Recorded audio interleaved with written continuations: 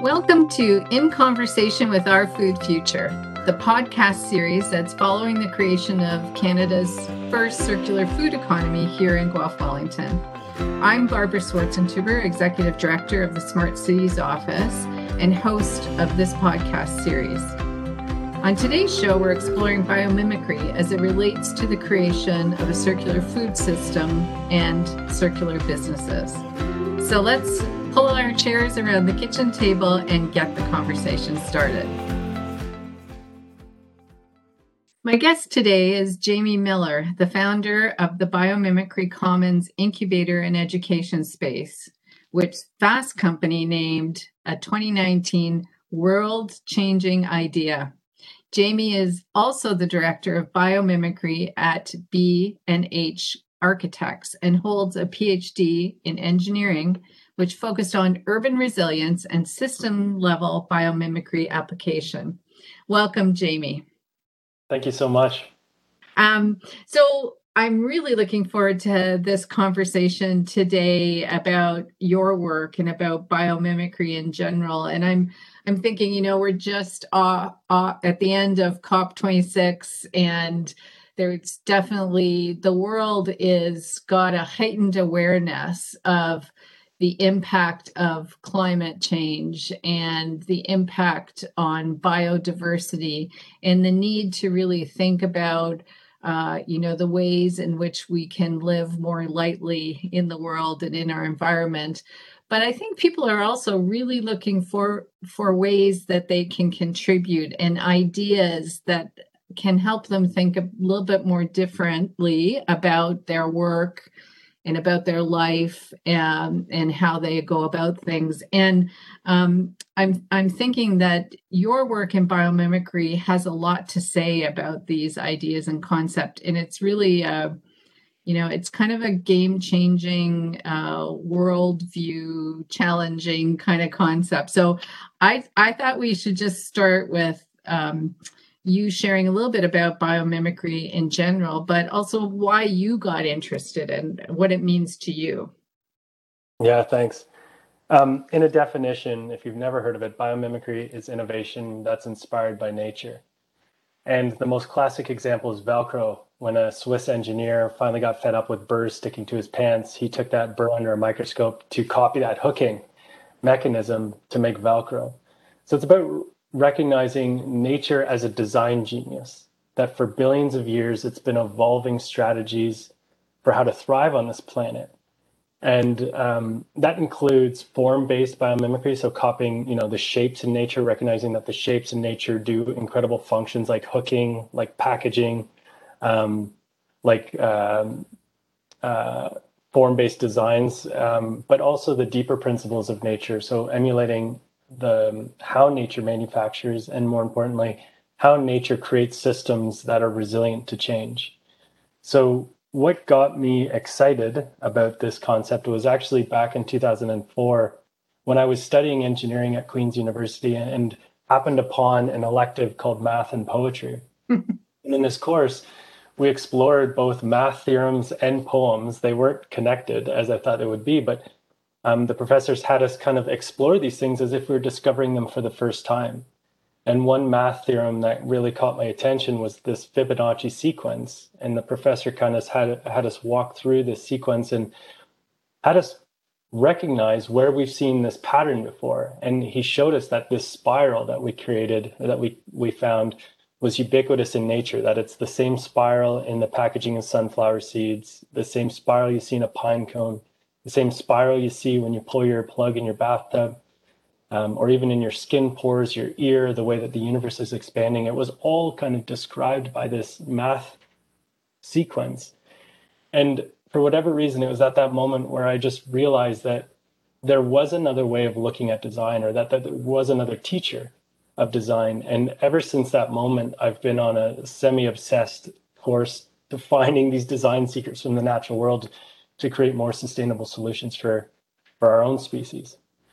It's really interesting what you said about how nature has responded to life on this planet and what we can learn from that. And, the work that we're doing in the circular economy, which you've been a big part of, is really about thinking about redesign and design differently. The system that we've created for designing so many things in our life, from, businesses to even our patterns of daily living, are really designed from a linear kind of take, make, and waste economy. And there's so much that we can learn from how nature does things.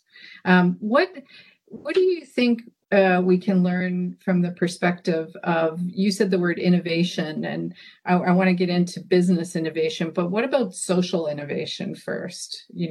How people live, how we live within neighborhoods, and how we live within communities. What does biomimicry have to contribute to that conversation? Yeah, first off, the beauty about biomimicry is that it works in every discipline. You can find design secrets for industrial design, environmental design, social planning, communities, politics. But what I want to do is kind of take a step back and recognize kind of how we got in the situation that we're in. In resilience literature, they're calling the problems that we're facing today wicked problems. And they're wicked because they have no precedent for how to solve them. They're new to us as a species, and so they're very difficult. There's higher uncertainty, greater stakes, greater urgency, and a lot more diverse perspectives interacting with them. And climate change is the ultimate wicked problem, if I could say it that way. But what I studied in my research was, how did we get to this place? How are we such a different species, even though we are natural? What happened to us? And one of the big things I saw was that as humans, we have the ability to make choices, and we use kind of assumptions and ideas to help us make sense of this complex, crazy world. And some of the ideas that we leveraged, 400 years ago, like Newtonian science, really helped us thrive and excel as a species. We figured out how to take apart nature and almost separate it and put it back into places and ways that were more that were better contributions to what we were trying to do. And we've just evolved with that paradigm over hundreds of years. And that evolution has created a deep separation between us and nature. And now we're starting to see the consequences of those earlier paradigms. And what I say to a lot of my students is, I don't say that those ideas are wrong. I think it's important not to look at the past and say that we've failed. It's just things have evolved to the point where there's more of us all embedded in this way of thinking, and it doesn't work in harmony with nature. And so to answer your question, this is what I think the beauty of biomimicry is that it's a fundamental mindset shift. It's about recognizing new principles for how to understand nature and our place in nature. And that's why I think like its contribution to social entrepreneurship and social innovation is all about reflecting those new principles, those new kind of design standards or design thinking ideas, and bringing them into whatever it is that you want to do. That's where we're going to see the biggest change. And I will say, though, this is coming from a Western white perspective. We have an Indigenous elder on our board. And when I told her what we do or what I do, she said, well, I've been doing biomimicry for thousands of years. And so I think it's important to recognize that when I'm talking about Newtonian science or this material paradigm, these paradigms that we've grown up with, I'm talking about the dominant culture. But there are cultures that exist that espouse biomimicry like design thinking and paradigms and approaches. Right. Yeah. And I think what you're saying is the way that we've been living has become dysfunctional, and it's become dysfunctional because we're not just separated from nature. We're really doing a number on nature in the way that we organize ourselves. But I think it's also created isolation for people, and it's created structural inequities. And one of the projects I know that you're involved in, that we've we've been supporting through our Food Future project is the work in the Junction neighborhood. Can you tell us a little bit about that and how biomimicry plays a role in how you think about the work that's happening within the Junction neighborhood? Hmm. So the Junction Neighborhood Project, we're exploring ways of distributing and growing food at a much more local level. And the way biomimicry plays into it is, one, it's about kind of disrupting top-down governance. In nature, you can see that systems all have semi-autonomous behaviors. Like a beetle can do whatever it wants within the confines of that system. It's not being told by the trees or the lions necessarily what it needs to do. And so there's a bottom-up approach. And when you do that bottom-up approach, you get much more unique and creative interactions between organisms. And so that's one of the ways that we're using systems-based biomimicry or biomimicry-based thinking to explore this project is how can we look at patches within the city, and we call it a city of villages. So each village or patch kind of represents a unique set of circumstances, unique people, unique ecosystems, unique resources. And what we're trying to do is leverage that uniqueness. So we're trying to encourage people to share food at a local level, but not just share food, learn what other people are growing so that we're not all growing cherry tomatoes, for example. Why would you do all the same thing? When we start to build these connections and these relationships, we can realize Amy's got chickens and she has way too many eggs. So why not share those eggs with somebody who doesn't have eggs but has a great backyard for vegetables or fruit? And in doing this locally attuned design, what we're trying to do is create a more resilient food system. It means that we can leverage or we can depend on each other more than we depend on a centralized grocery system or the linear food production system that most of us depend on. And this was such a big part of our thinking during COVID when we started to see disruptions in this traditional food system. It's like, well, maybe we can't get everything from the grocery store anymore. How could we leverage this beautiful little village we've got here within the city and create connection? And to your point, reduce that isolation that we've been feeling. Yeah, it's very true. And I think we learned a lot during COVID about the fragility of the food supply chain. And what you're talking about is building local resilience. It doesn't mean we're going to grow.